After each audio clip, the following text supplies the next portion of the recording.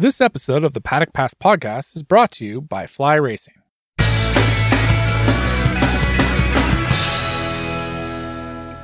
Hello and welcome to the Paddock Pass podcast presented by Fly Racing. On today's show, we're going to look back at the French Grand Prix at Le Mans. Steve English, David Emmett, Adam Wheeler and Neil Morrison on the show today. And Neil, have you actually managed to dry out after Le Mans yet?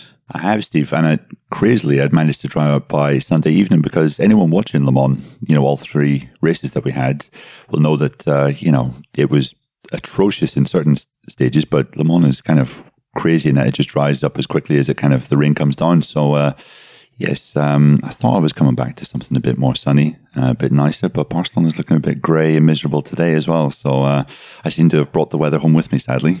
Yeah, unfortunately, I arrived into Barcelona last night. It was lovely. And then today it's just grey, overcast. Definitely looks like there's going to be a bit of rain on the horizon. So I'll blame you for that.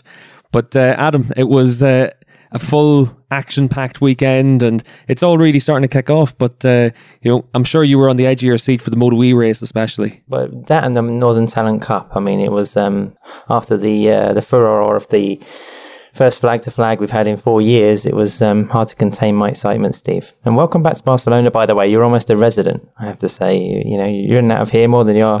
I tell you what, I don't want to be a resident like last year, Adam. I was here for pretty much the whole summer and I'm much happier whenever I'm able to get back home to Ireland. But you mentioned there about the flag to flag, actually. What did you make of this race? It's the first time in 4 years we've had one. It was fairly bonkers, wasn't it? But, I'm a fan of the flag to flag. It's kind of interesting to see. I mean, how many other motorsports, especially four-wheel, do we see decided in the pit lane? I mean, much to the derision of, fans who like racing.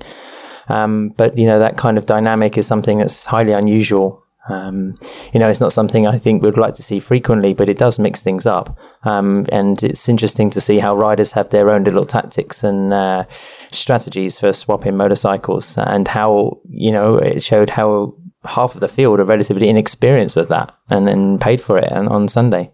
Yeah, I thought that was probably one of the most interesting things from the weekend, just to see how everyone reacted to it.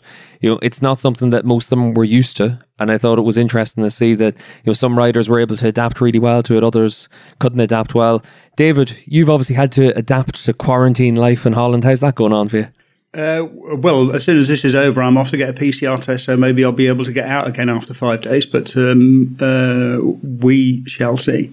The thing about flag to flag race, I mean, the reason we have flag to flag race is obviously because the MotoGP races are on TV between 2 and 3 o'clock on a Sunday afternoon, and the race format has to fit inside there. And if you have rain delays or restarted races, then you quickly start to overrun. I find them quite entertaining as well. But the biggest reason is just to fit inside the TV slot, and it does bring out a completely different side of racing, which I think we don't see very often. Was there a case for perhaps waiting a little bit in Le Mans? I mean, I know you could wait all day if you wanted to. Like Dave says, the TV slot is the most important thing. But, to start a race in the dry and then have it rain and then go back to dry, it's fairly chaotic. I know the weather was very, exceptional. I doubt we'll see conditions like it again for the rest of the season. I think for me, there's no need, because we were able to have the race and... where do you draw the line? Do you draw the line, let's wait 5 minutes and see what happens? Or do you draw the line, let's wait until it rains? And then suddenly it gets very difficult to schedule things. Like I remember years ago, before we had the flag to flag, like flag to flag's been here for the best part of 15 years. And before that, you could have a 30-minute delay waiting for a race to start or a race to restart after a red flag. And, I don't want to go back to that unless it's completely unrideable.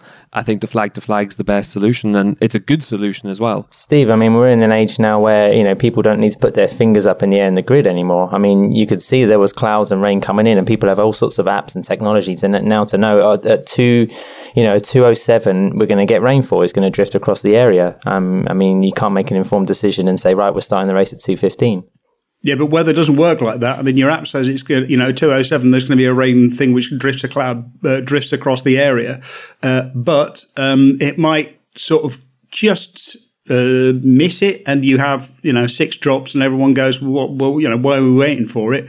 Or if it's just sort of a couple of hundred meters sort of further southwest northeast, and you are absolutely drenched. The thing about weather is it's a chaotic system, and that makes it extremely unpredictable. You can only give a general prediction. I mean, we've all been out there. I looked on my weather app today and it said it's going to be 100% chance of rain, but right now the sun is shining outside my window. That's just the Netherlands, isn't it? Too blustery in that country. But I mean, the most perilous part about it was that situation where we had just before the riders pitted, where it was one lap where the track was completely doused and the guys were trying to get around on slick tyres in, soaking wet conditions. And Joan Mir, of course, was a victim of that. Yeah, I mean, the one thing that I think in this case made it more difficult is because it was dry and then there was an absolute downpour and then all 22 tried to come in at the same time. Not all 22 made it. As you say, Joan Mir didn't even make it into pit lane. Just for you, Neil, obviously you were out in Le Mans.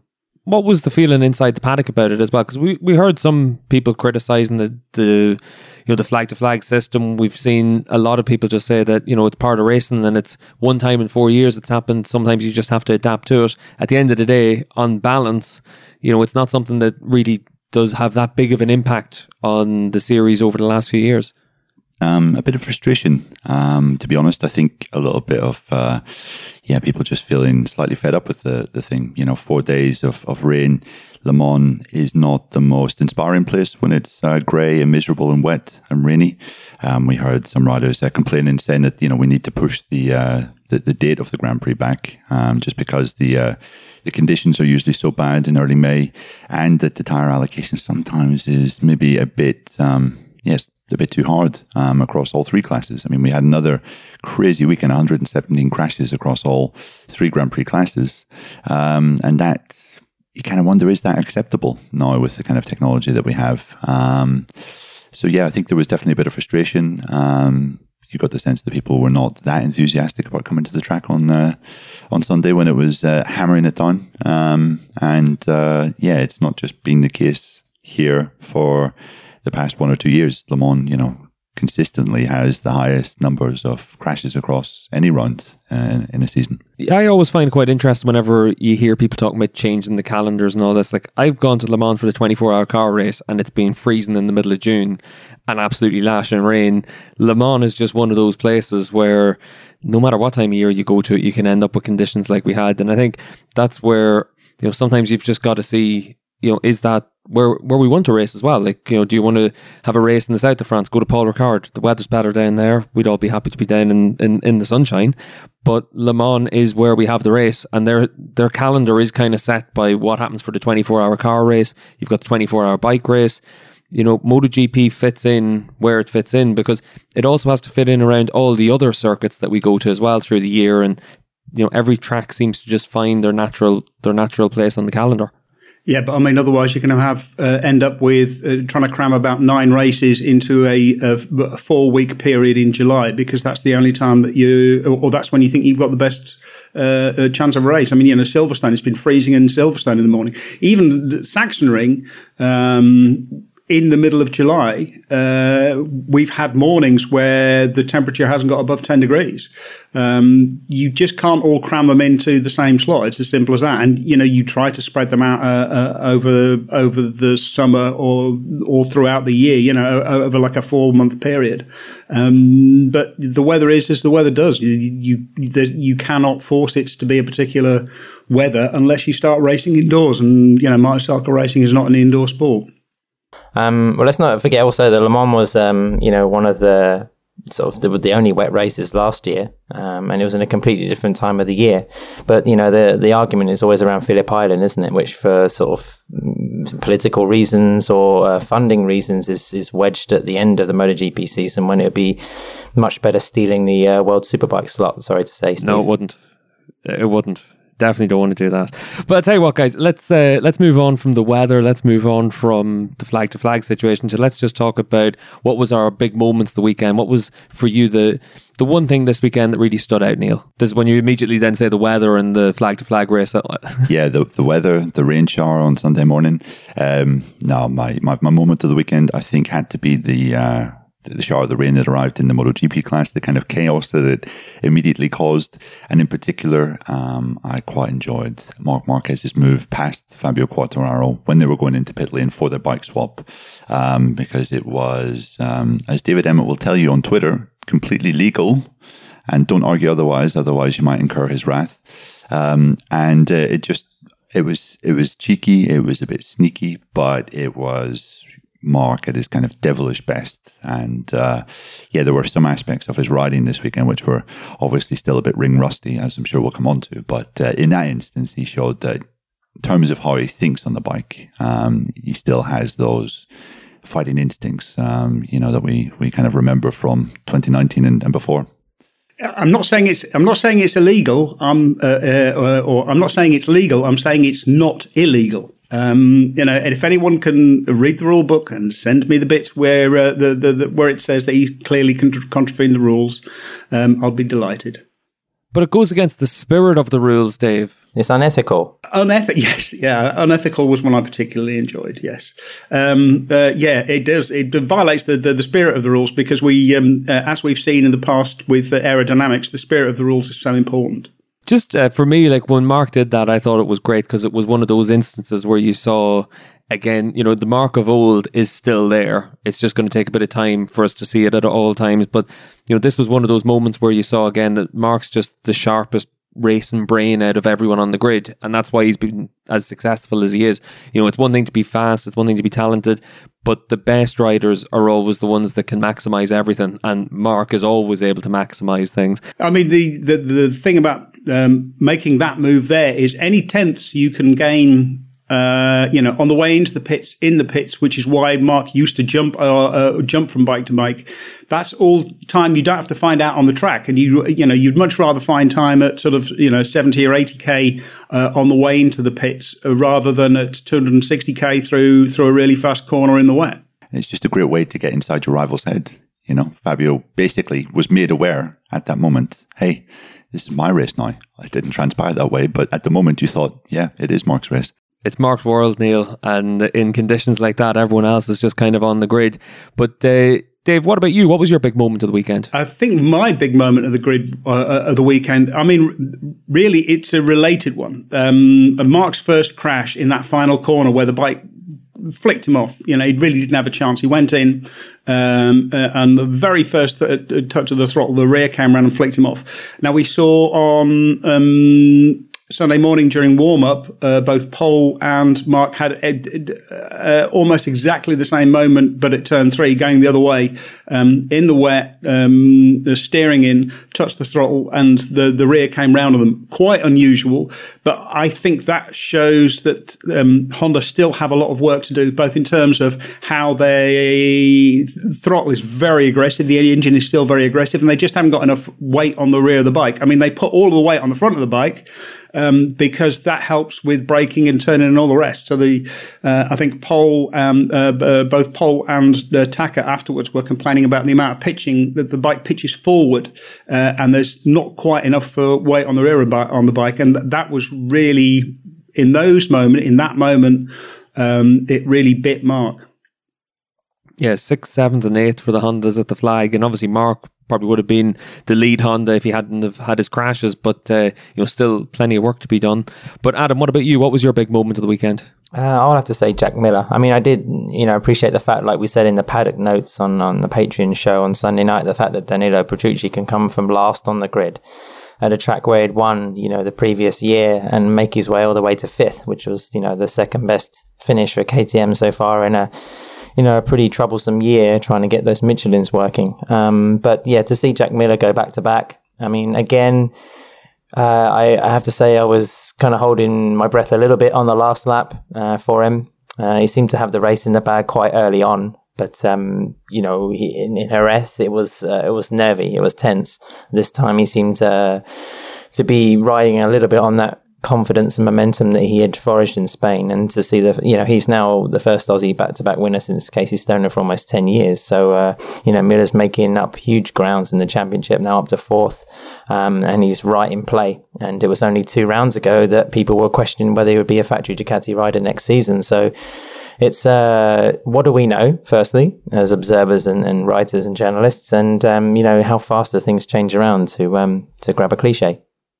Yeah, I thought it was really interesting that this was probably a race where it was easier to feel that pressure for Jack, because Zarco was pulling in a second and a half a lap at different times, and Jack just rides to his pit board. I thought it was really impressive stuff from him. Not just riding to his pit board, but was also riding to where he could see on the track. He said that the layout of Le Mans helped him in some respects, because you obviously have a series of corners which kind of come back on themselves. So like the final double right, for example, at Recordamont, he was saying whenever he was coming out of the final turn, he could look to his right and see exactly where Zarco was, and he was just able to manage the gap visually as well as via his pit board. So yeah, it was a pretty mature display, you would say, from Miller, and to win despite a double long lap penalty. Some going. Yeah, I thought you said it really well there, Neil. Really mature stuff, and just a good, confident, inspired ride from him. And for me, it's actually quite a contrast to my moment of the weekend, because my moment of the weekend was Alex Rins crashing out of this race. We've talked about it on different times on the podcast in the past about some of Rins's crashes. And again, this is another crash that is understandable in isolation, but racing doesn't happen in isolation, and it's another crash for Rins. It's 3 crashes in a row. It's 3 times he's crashed out of being in a podium battle. And if he stays on the bike, he's not 60 points off the championship lead. He's somewhere, 10 points off the lead, 15 points off the lead. He's in the title fight. But instead, we have another weekend where you have to ask questions about Rins.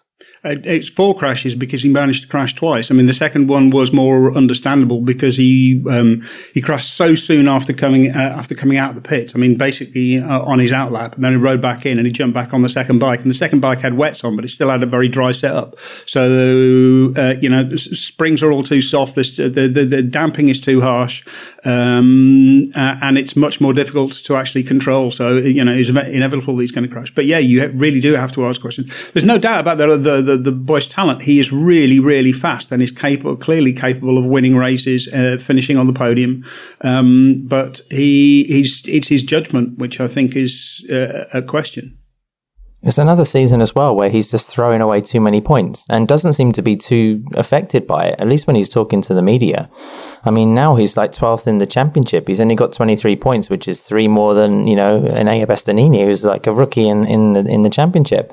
I mean, if I was part of the select management committee that Suzuki have now, I would be kind of asking questions saying, Alex, what is going on? I mean, last year you had a shoulder injury and that was a mitigating factor towards, his early season form. But it's not really good enough. His shoulder injury also, I think, perhaps prevented him from crashing, because it meant he was taking fewer risks in the early part of the season. Now that he's better, he's right on it again. And his excuse was, maybe now I'm making up for the crashes I didn't have over the last 2 seasons, which is not what you expect to hear from a MotoGP racer. He's just, thrown away a very good chance at a very good result, because he was really quick. Yeah, and that speed, like you said, David, never really in doubt for him. And unfortunately, the instants just keep kind of clocking up. That's where the next few rounds really going to be important for him and for Suzuki as well, because obviously this was a race where we also saw Joan Mir crash out. So it's been a tough start to his title defence, tough times for Suzuki. And when we come back after the break, we're going to break down the French Grand Prix into some detail.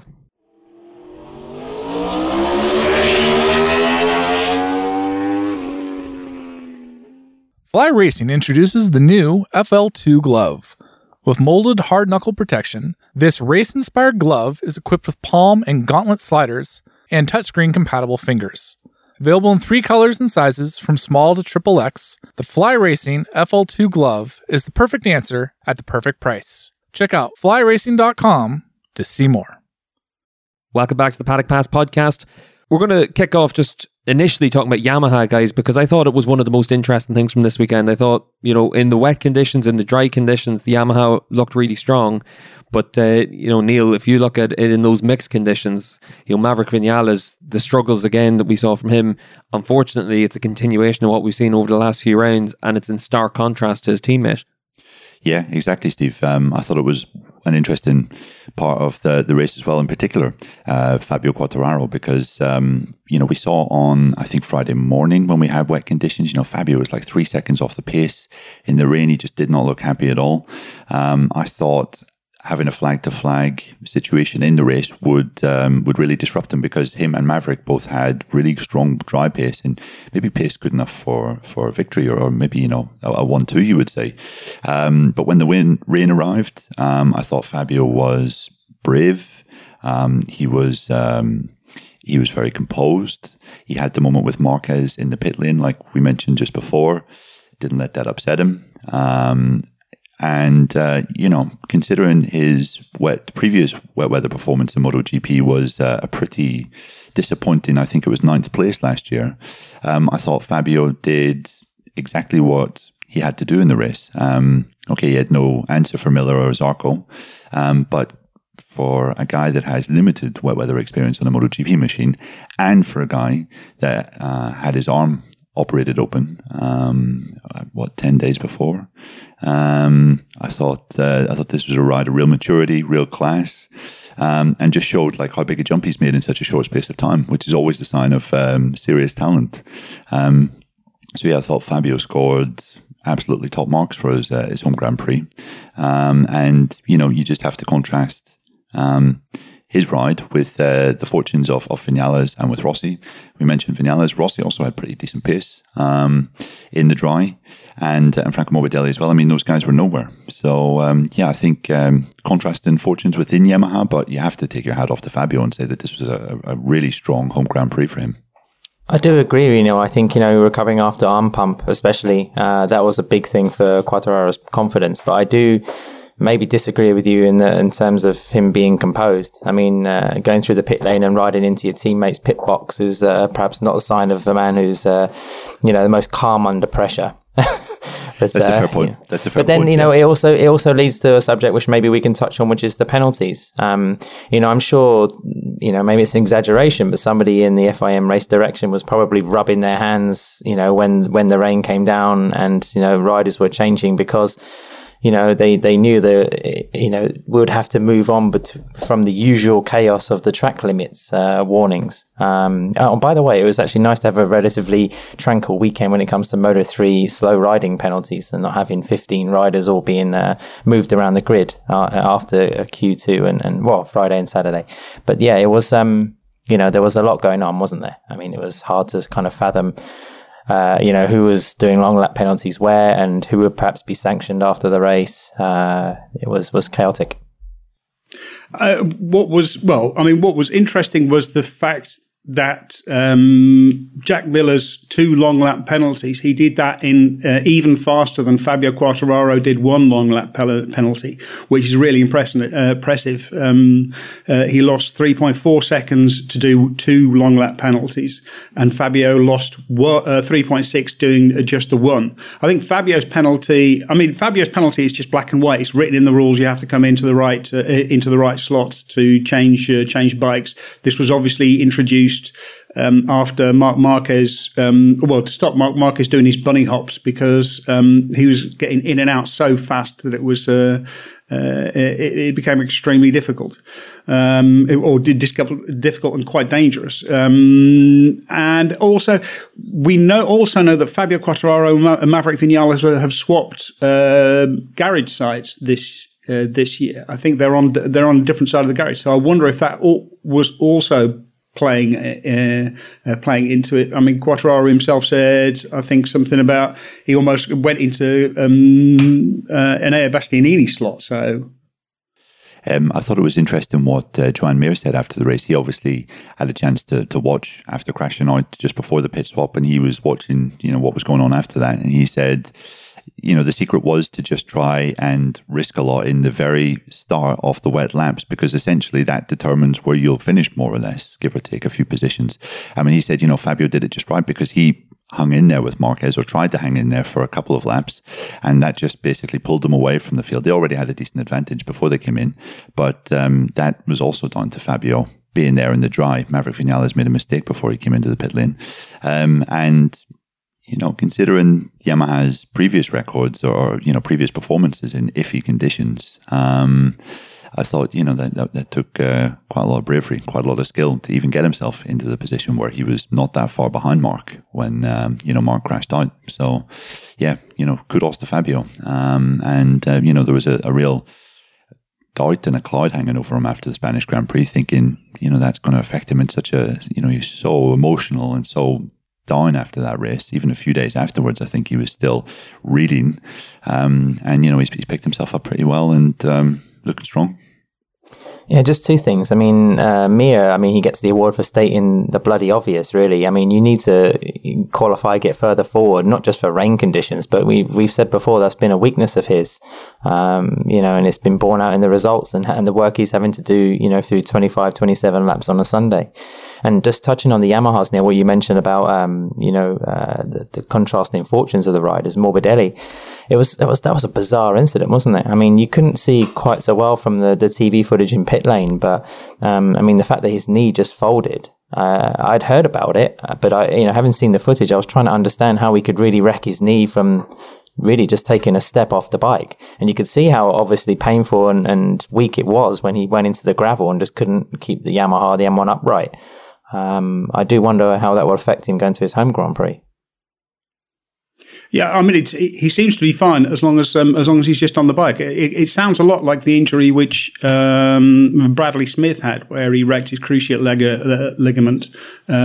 This happened in a training accident at the ranch, apparently, and so yeah, it was odd seeing him, just jump off his bike and then just completely buckle. And it was clear that the crash in the gravel was down to the fact that he couldn't keep himself upright with his leg. But to go back to the point that Neil was making about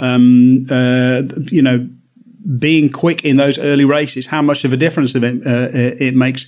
Maverick Vinales, from lap 2, I think Jack Miller just got past Maverick Vinales on lap 2 or lap 3, and on lap 4, when it started to rain, Vinales lost 5 seconds. It makes. I spent all of yesterday playing with spreadsheets. Just to see where people made the loving your quarantine life, Dave. Tell us something that's new, Dave. Oh yeah. I know how to have fun. But it was genuine. It is fascinating seeing exactly where people make up. As soon as you see Vinales lose, 5.185 seconds to Marc Marquez, 3.5 seconds to Jack Miller just in a single lap. That's a big difference, and he just drops like a stone. And that's really where the race was decided. Marquez was so fast. Alex Rins was so fast. They couldn't stay on. They actually ended up falling off. But the difference between Johann Zarco, the people who ended up on the podium, Johann Zarco was also much slower through that section. He was. What was he? By lap 4, he was like 8 seconds behind, but he lost another 6 seconds in the next 2 laps. So in the bike swaps, he lost another 6 seconds in the first 2 laps out of the pits because he had the medium rear, and the medium rear takes a little bit of time to come in. And what you hope is that you gain enough speed in the last laps when the track starts to dry out, but that didn't happen. Miller managed it. Miller pushed really hard in those early laps and got a big lead very, very quickly with Quartararo. But Quartararo ended up running out of a front tyre because the soft couldn't hold it. And once Miller was past Quartararo, he also dropped in very quickly. But that was where Jack Miller actually won the race. He won the race in the space of maybe 5, 6, 7 laps, where he was just pushing so hard that the others just couldn't keep up with him, and he made a lot of difference. And that's one of the things which makes a flag-to-flag race so interesting, is the fact that there's lots of parallel races going on depending on people's strategies. So someone will be quite fast at one point and then try to catch up later on. And if people start going in, if it really dries out, people have to go back in for a bike for slicks, and they have to make the calculation: when's it going to be worth doing that? Yeah, because I thought one of the most interesting things that we saw was that adaptability from certain riders. This was another time where we saw, as always, Jack's very good in those changeable conditions. You got to react to what's happening underneath you. Maverick wasn't. Maverick's fantastic when the conditions are constant, but struggling in that transitional period. I thought it was really interesting that we saw lots of riders try different things with their tyres. Some guys went with a soft rear, others thought it's going to dry out quickly, let's use a harder rear tyre. And I thought it was interesting to see how that was managed as well. But I'm always quite interested as well, David, like in terms of making the decision for which tyres to use on the bike in the pits. Who does that typically come down to? Is that pre-decided, or is it just on the team to react at any given moment? It's usually pre-decided, and it's talked about between the team and the rider. So, for example, Fabio Quartararo, in the end, it turned out that the soft front was too soft, and it was the wrong choice. But they didn't have any experience with the medium front. They hadn't tried the medium wet front all weekend, so they had no idea what the bike would be like. So they went with what they knew, and I think that was for a lot of riders. That was what they did. Jack Miller went with Jack Miller. All the Ducatis had tried both tires, both the medium and the softs, and made the best out of that. But it was about experience, knowing what you've got. And then just trying to find a way to make the best of it. And I thought one of the riders that did that really well, Neil, was Pecco Bagnaia as well. Comes away with another top 5 finish. He's only a point off the championship lead. If we had another lap, he probably would have been on the podium. This was another example where, you talked about the contrast between the Yamahas. This was another example where we saw Ducati's got 2 very strong riders right now. Good, confident riders as well. It does, yeah. And I think in every podcast this season in which we've spoken about Pecco, we've talked about his massive improvement in basically cold/wet conditions. And this was further proof of that, that he is able to basically get his tyres up to temperature quite quickly. Not as quick as his rivals in this instance, but still showed real composure to ride well. I mean, he had an awful start. He qualified poorly, Pecco, down to 16th. And he just hasn't really been able to get off the line as well as some of his other Ducati stablemates this year. I think he was down in 19th at the end of lap 2. Was 19th basically in lap 3 as well. But as you said, managed to come through the field very quickly and make rapid progress. Lots of overtakings, and 4th place was an impressive result to pull out of the hat whenever he was on course to have a bit of a disaster. Yeah, I mean, by the end of the fourth lap, he was already 10 seconds behind, and he lost another 15 seconds in the next 4 laps. So it was just, that was where Bagnaia really lost it. But he was much, much quicker. Looking towards the end of it, it was Jean Zarco and Pecco Bagnaia who were the fastest in that second half of a race, and it was the last third of the race, last 9 laps. Pecco Bagnaia was seconded a bit quicker than Zarco, and he was 10 seconds faster than Jack Miller. He was 20 seconds faster than Fabio Quartararo. So Bagnaia was incredibly quick at the end of the race, but he'd lost too much in the first part. And of course, another guy that had the double long lap penalty, just like Jack, because he exceeded the speed limit in pit lanes. So add that in, and Pecco comes away with 4th place, and it's a really impressive 4th place, all things considered. Yeah, especially considering the previous show, we were asking questions of the relatively inexperienced riders in MotoGP and whether they can handle the rainy conditions. So Pecco kind of graduated with honours in that one. Yeah, just Neil, you mentioned there about the double long lap penalty for both Ducati riders. How does it work for teams to set that pit lane speed limiter as well? Because it's strange whenever it's 2 teammates that have that issue. So clearly it was something that was happening with the Ducati that didn't happen with anyone else. I mean, it was quite strange in that, the pit lane speed limit is 60 kilometers per hour. And Pecco told us after the race that their pit lane speedometer, pit lane speed limiter is set at 70 kilometers per hour, which I don't know, Dave, whether you... people can't see the face that I'm making, but it's not a good one because the pit lane limit, the limiter has always been at 60 kilometers. It's been 60 kilometers forever. If Ducati at this point in time have their pit lane limiter set at 70 kilometers an hour, they would have to be completely insane. I mean, it looked to me that he just activated it too late. They came in, they were well past. I mean, certainly Miller just didn't brake early enough, and perhaps that's a function of the difficult entry into pit lane there. But yeah, it looked like they just forgot. It was just rider error, not starting it at the right time. Yeah, I might just I've got Pecco's comments from Sunday in front of me, and he actually said, I activated it, but when you do that, you have 70 kilometers per hour. So basically, he was saying he was going too fast when he activated it. So yeah, by that, I think you're right. He said I had to stop more the bike when I activated it. So yes, so I think we could say rider error on his part as well as Jack's. But then he was penalised for going only 3 kilometres an hour over the limit. I mean, having to do a long lap and potentially lose a race or a podium for that kind of margin, it's just it beggars belief. Talk to Guy Martin about a TT with only, a couple of tenths of a mile an hour above it, Ad. Yeah, plus, I mean, the previous penalty for that was a ride-through penalty in pit lane, So I think, yes, long lap penalty is quite harsh, but I think it's more in proportion with the kind of the level of the crime that it used to be. Yeah, and I think that was one of the things for me that was quite interesting this weekend, because whether it was Fabio's penalty, whether it was the pit lane speed limits, whether it's exceeding track limits, I think the long lap penalty is very good because it doesn't cost you everything.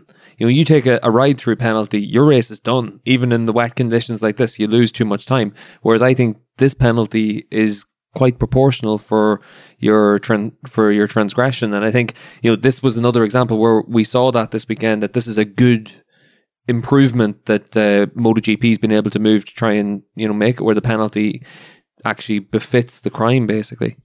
Yeah, I mean, the reason for the pit lane speed limit is quite simple. It's simply safety, because, we've seen people die in pit lane in the past and we don't want that to happen again. So, yeah, I think you're absolutely right. A double long lap penalty in normal conditions would cost you sort of between 2 and 4, 5, 6 seconds maybe, which is, in a dry race, is a really, really harsh penalty to have. Without it making things impossible. But in the wet, of course, things are completely different because there's ways of making up time elsewhere. But I mean, these are all the penalties that were issued were black and white. I mean, it says very clearly in the rule book about stopping, where you have to stop your bike and to swap your bike. It says very clearly in the rule book about where you about the speed limit in pit lane, and it doesn't say very clearly at all anything about what happens when you go across the white line on the way into pit entry. Otherwise, apart from it being counted as one of your exceeding track limits allowance. Yeah, well, even then, once you come into pit lane, you've come into pit lane as well. So it's one of those strange ones that is a very grey area. It'd be interesting to see whether or not that gets clarified going forward. But I want to get all of your thoughts on the Quartararo penalty as well, because I found it really interesting that there was so many people saying, oh, he's penalised himself though. He's made this mistake and he's had to run around Vinales' bike to get to it. I found it really interesting that people didn't seem to want to separate that he could easily have blocked Vinales from making his pit entry if Vinales was behind them. So, while Quartararo did penalise himself, he warranted a penalty as well. Dave, you were saying it was black and white there, but I thought this was just a clear case of, if he goes to any other pit box, people don't think, oh, he shouldn't be given a penalty for this. If he goes to the Suzuki pit box before it, it's a clear penalty for everyone. I found it interesting to see people's reaction just because it was his teammate. Also, it's a little bit of a fuss about nothing, isn't it? I mean, if he's run into the pit box, disappeared off somewhere, and suddenly emerged, and has some secret kind of advantage that he's gained, fair enough. But he's very obviously run 3 meters to his other bike, jumped on it. Like you say, he penalised himself. And he hasn't ridden the wrong way down the pit lane, which you would understand being a sanctionable offence. So it was a little puzzling, I think. Excessive. It's black and white. That's what it says. It's there to stop people from. It's there to make the whole procedure safer. So everyone knows where the bike is at all times, or where the bike's supposed to be, to make it more predictable. With, like I say, 22 riders all coming in at the same time was incredibly hectic, and we saw a number of really close moments. We saw Rossi almost hit Binder.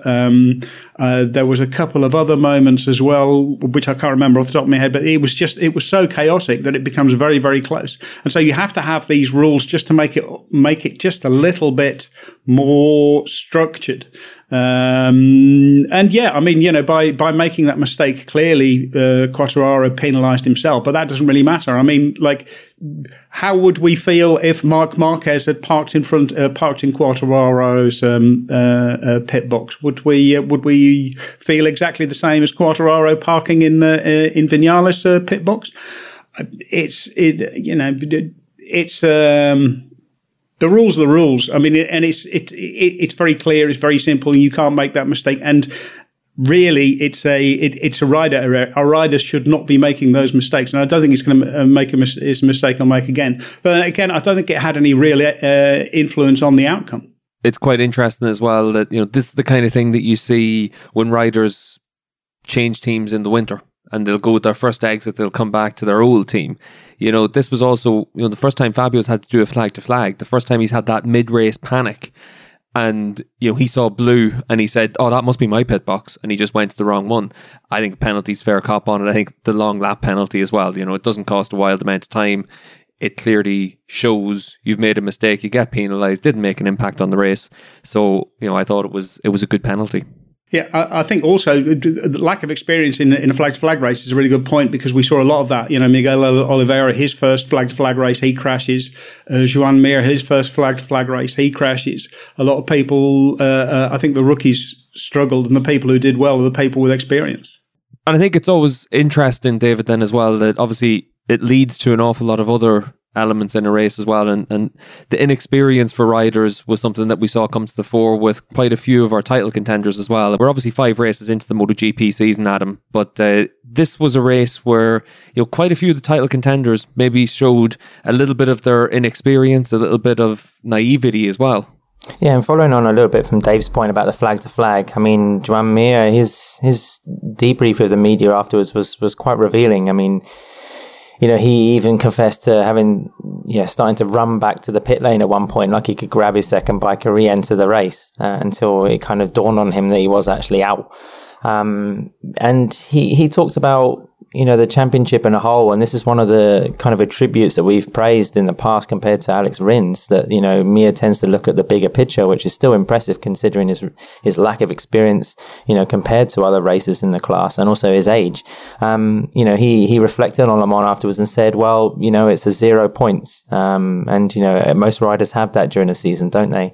But, looking at Mir's championship, I was thinking it's been a pretty slow start, 1 podium finish in 5 races, but then I sort of had a look again at his 2020 championship year, and he only posted 1 podium finish in the first 5 events of last year. So it's not a lost cause by any means, even if he is kind of stuck in that kind of group outside of the main runners at the moment in 6th position. I mean, Mir really turned it around in the middle of last season. I think he got something like 6 podiums from 7 races, and that's where he forged his championship. But he was kind of relaxed, didn't seem too concerned, and I think he's someone that's going to need to really turn it up in Mugello and Catalonia to get back in the fight. I think we talk about momentum, we talk about confidence, we talk about form, and somebody like Jack Miller is a shining example of the turnaround, and Mir's in need of a turnaround. Yeah, but he's still only 31 points down, you know. I mean, 31 points with, I don't know, 12, 13, 14 races left in the championship, because we still don't know how many they're going to be. But there are still a lot of races. We know the Suzukis are strong at Mugello. We saw how strong the Suzukis were last year at Barcelona. We know how strong the Suzukis are at Assen. Yeah, maybe it should be good at Sachsenring too. So, yeah, I mean, there is plenty of time to turn this ship around. I just thought it was quite puzzling when you looked at Mir's crash on Sunday. I think it was at turn 12. And he fell off, obviously, and then he basically was like running away in the gravel. And that just struck me as slightly strange. He said that the bike was obviously damaged and, he kind of accepted that it was gone. But you think you're about to go into pit lane. Pit lane is literally just up the road. You know, we saw Franco Morbidelli. I think he was, when he crashed on the first lap, he was down in the gravel in agony, holding his knee. And then he saw the rain coming and he was like, you know what, I better get back because I can change my bike and maybe there's a chance of scoring some points. And I thought it was quite puzzling. Like, why didn't Mir make some kind of effort to pick his bike up and to pull back to the pit lane, because it was close and he would have had the chance to change his bikes if he managed to get his bike running. So, yeah, slightly puzzling from Mir. But, I think when you speak to people from Suzuki, certainly from Mir's team, I bumped into his crew chief, Frankie Carcetti, on Saturday when I was walking out of the paddock. And he was just telling me that, Le Mans is just, it's a tough run for them. And I think there was enough in the weekend as a whole to suggest that, Mir has made some decent steps in wet weather riding. I think there was a few sessions where he was actually quite fast in the rain. We didn't really see that last year. And, generally he was quite pleased with his pace in the dry. I mean, like, look at the first laps of the race in the dry. I mean, Rins had, I think, probably the most impressive couple of laps of anyone in the dry. And, Mir wasn't that far behind him. And that was from another really lousy qualifying performance. So, yes, Adam, I hold your reservations and think it's not a good thing for the championship. But I think if you look at the whole weekend, there are certainly some things to say that, Mir has definitely come on from last year in his riding. Yeah, and not picking your bike up is exactly the kind of mistake you would expect from a rookie in his first, a rookie from a rider who hasn't done a lot of flag-to-flag races. It's just having the principle, because you crash, you panic, you do something, what you don't necessarily do the right thing. It's just, training your minds to think, okay, this might be a flag-to-flag race, because at that point it wasn't a flag-to-flag race. Pick the bike up, try to get back to the pits and see what happens, take it from there. So, yeah, that one I'm I think that you can put down to inexperience. Just when you look at the championship as a whole right now as well, obviously, you look at Johan Zarco up there, third in the championship. He's had 3 podiums through the course this year, really solid start to the year. He's only 12 points off the top. It is one of those seasons where you could easily have it where riders are peaking and troughing through the course of the year, Ad. Well, you just stole my winner of the weekend, actually, Steve, and with your point there, Johan Zarco. I think having been seen as one of the kings of Qatar in terms of using the Ducati's main advantages and characteristics at Losail, that was a big fire back into contention for 2021. A good result is home Grand Prix, a place where he's buckled in the past of having the large microscope and pressure of the Le Mans crowd, which was missing again, sadly, for the second year in a row. But Zarco, I think, is showing a little bit the maturity and experience, in contrast to certainly his younger countrymen and some of the other riders in the field. So for me, he was one of the winners from the Grand Prix. Am I allowed a second one? Well, you can. You can now, Ad, because we've jumped into winners and losers, and I kind of pushed you into it clearly there. So we can move straight into winners and losers now, Ad. Who's your actual winner for this weekend, Ad? No, like I said earlier, Danilo Petrucci for me. Because why? Of course, it was conditions that we know he's very good in. He again pointed to the fact that his weight is a mitigating factor in the setup of the RC16. As we pointed out before, him and Pol are the main riders on the grid getting used to new bikes aside from the rookies. And for Petrucci, he's still trying to get his head around the weight distribution and the braking. And the braking is one of the main attributes for the KTM. So, just to get those points, get that finish, be the first KTM past the checkered flag was a big thing for him.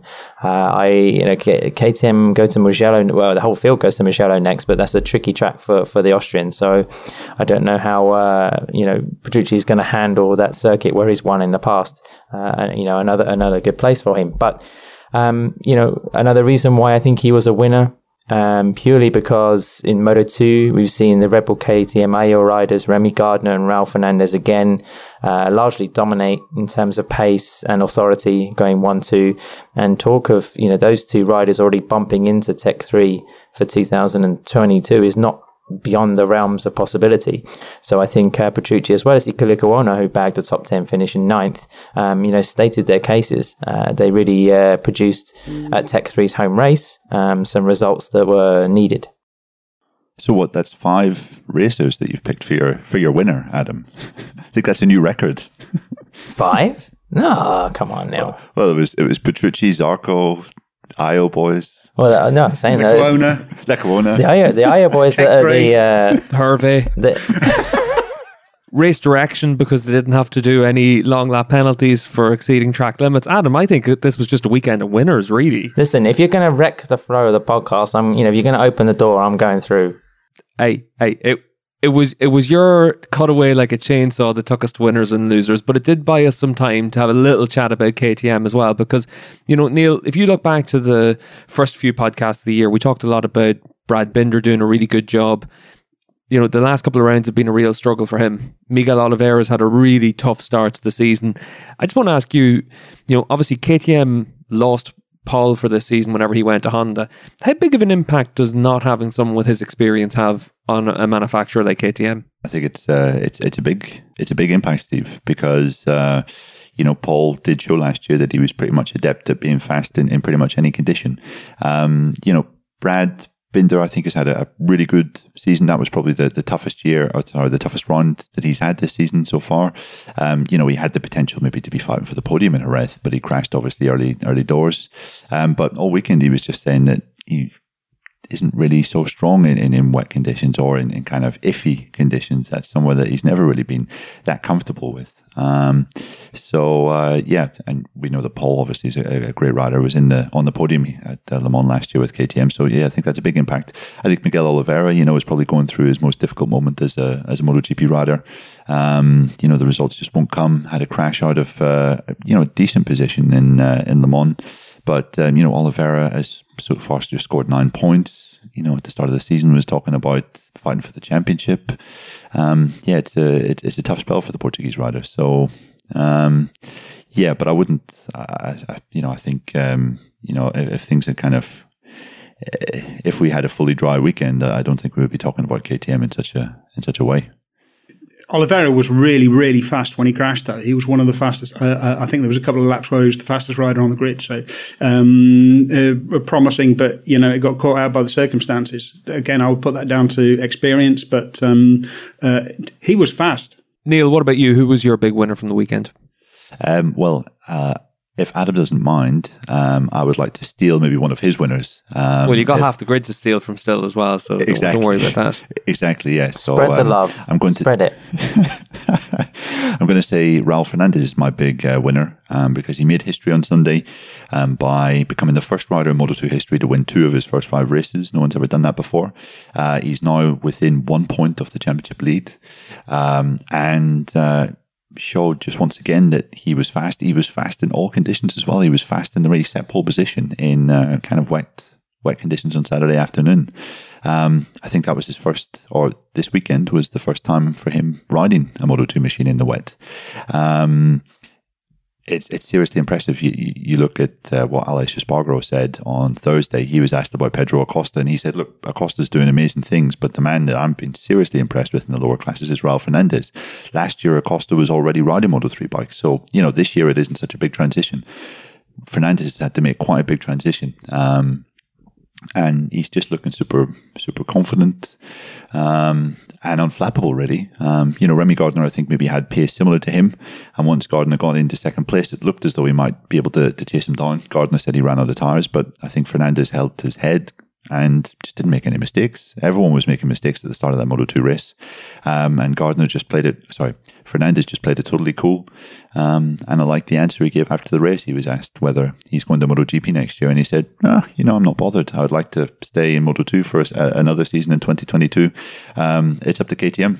KTM basically have my future in their hands. If they want me to go to MotoGP, fair enough, but I'm perfectly happy to stay with Aki for another year. So, I think just for everything that he did in the weekend, you have to say Raul Fernandez is, another superstar in waiting. What about you, Dave?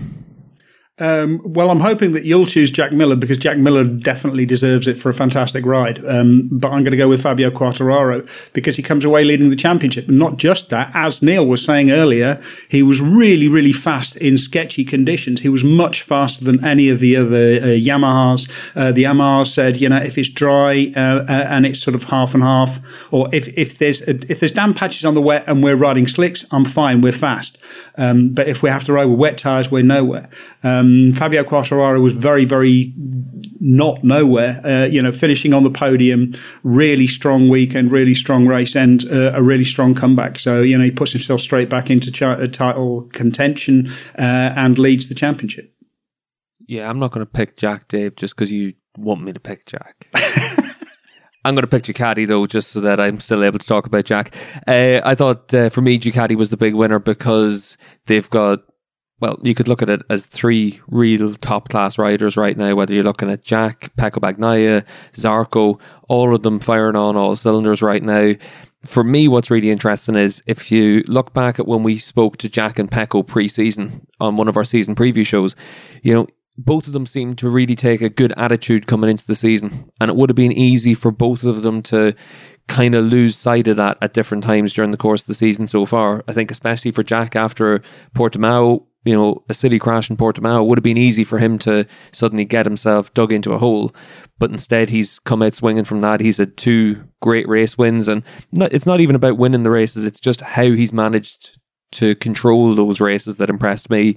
How Pecco's managed to control his consistency has really impressed me. It was another race where he could have finished on the podium this week. I thought it was another race where he got faster and faster as the race wore on. As he got a little bit more experience in the conditions, he was the man on the move. So for me, this was a weekend where Ducati really, they can look at it and say, we're ticking all the boxes right now, and that can only be a good thing before you go to Mugello. But it is always a case of where we have winners, we also have losers. And I'm afraid to go to Adam in case he also names half the grid. So we'll start off with Neil on who was your big loser from this weekend's race, Neil. I have to go with Marc Marquez, just because that might be a bit harsh, considering he was leading in only his third weekend back after such a lengthy layoff. But I think Marc saw that as a massive, massive missed opportunity. Had, not just one crash, but 2. And I think the first crash did show just a little bit that he hasn't been in that kind of situation for so long. I mean, it's been an age since he was last leading a MotoGP race. And he said afterwards that looking at the times that everyone was doing, he said the race was there basically for the taking. If he had just shown a little bit more caution, considering his crash in morning warm-up, yes, if he had won, he would have had 43 points to his name. I think 6 less than Joan Mir. So you would maybe be talking about him in terms of the championship. And don't let him fool you. He's saying all this stuff like, I'm not thinking about the championship at all. It's all about getting back my feeling. But I think Marc has absolutely got his eyes on the championship. He was talking about the Finnish Grand Prix being cancelled and having a double header in Austria, saying that's perfect because it gives me 5 extra weeks to recover for that round of the season. So he's looking at the second half of the year as when he'll be fully recovered. And to have been as close as he could have been had he won the race, I think would have been quite ominous for the rest of the field. But as it is, it showed that he's still physically and in terms of racecraft a little bit off the pace. What about you, Dave? I'm going to follow on from Neil and say Honda. I think my big loser this weekend was Honda because the bike showed that it still has this problem with rear grip that is causing them severe problems. Even though both Taka and and Alex Marquez had pretty good races, there is still this issue, and the fact that they are losing the rear uncontrollably, because the way that they lost it, there was absolutely no way that Mark and Paul, for example, were ever going to be able to save that.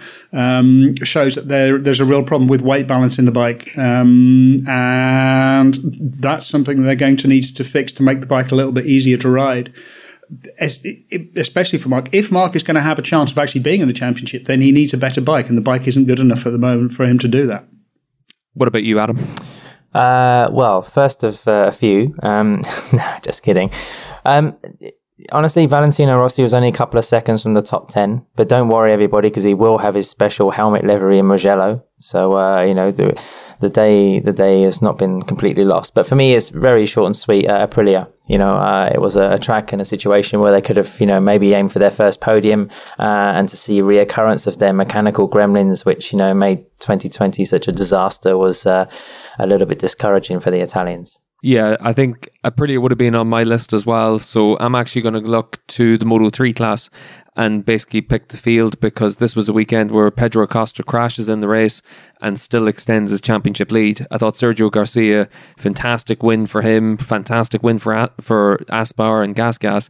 But, this was another weekend where, Acosta shows that he's human and still manages to extend his lead. So I think that's a tough one to swallow for all that Moto3 field. I think it's definitely hard being Jaume Masia at the moment. Not only do you crash out, from a winnable position in the Grand Prix, but you have such a powerful force next to you as a rookie teammate. It's there must be a lot of thoughts going through his head at the moment. And now is probably a good time to plug our Moto2 and Moto3 show. That'll be available on Saturday, where we'll dissect all of the Moto2 and Moto3 action from Le Mans. Maybe even a little bit of Moto E thrown in as well, just for good measure.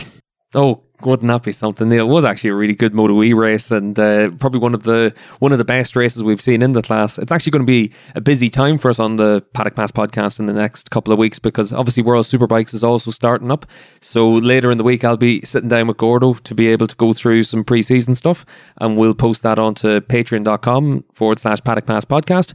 And then obviously over the course of this week, we've got today's show. We've got, like Neil said, the Moto2, Moto3 show. We've got World Superbike shows upcoming as well. So it is a busy time for all of us on the podcast. Steve, can I just say, before World Superbike gets underway, quick previews for who will win at Aragon, first race and all that. I mean, do you think Chaz Davies could produce a surprise at one of his strongest tracks?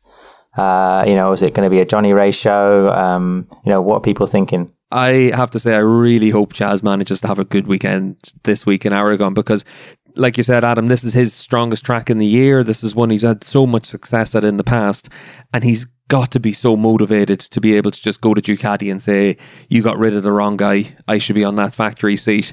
I think he can come in, be really strong at the start of the year. He's got a good crew chief in Pete Jennings as well, good team around him. He's still got a lot of Ducati factory support.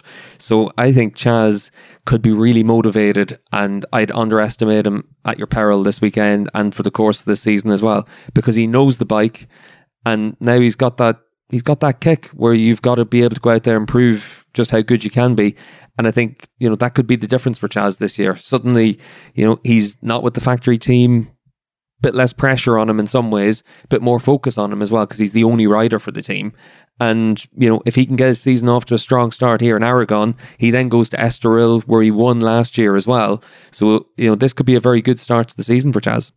Well, I'd say that your big prediction is still, once again, Johnny's your man to beat, because he's 6 in a row. And then, we'll wait and see if anyone's able to match him over the course of a full season. I think it's going to be quite interesting to sit down with Gordo and see what Gordo has to say. So like I said, I'll try and get that posted onto patreon.com/Paddock Pass podcast by the end of the week. And we'll be able to have a little bit of a season preview. We do actually have Scott Redding interview that went online a couple of days ago as well. So check that out to start off the World Superbike coverage for the season on the Paddock Pass podcast. But certainly from all of us here, it's going to be a busy time coming up. So until the next time on the Paddock Pass podcast, a big thank you from all of us here for listening to today's show. This episode of the Paddock Pass podcast was produced by Jensen Beeler, David Emmett, Steve English, Neil Morrison, and Adam Wheeler. It was edited by Brian Burnett. Music is provided by The Libertines. All inquiries can be sent via email to team@paddockpasspodcast.com.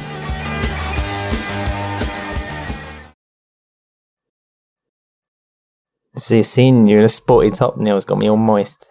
Wouldn't interrupt you having a moment, Ad. Got to go. Bye.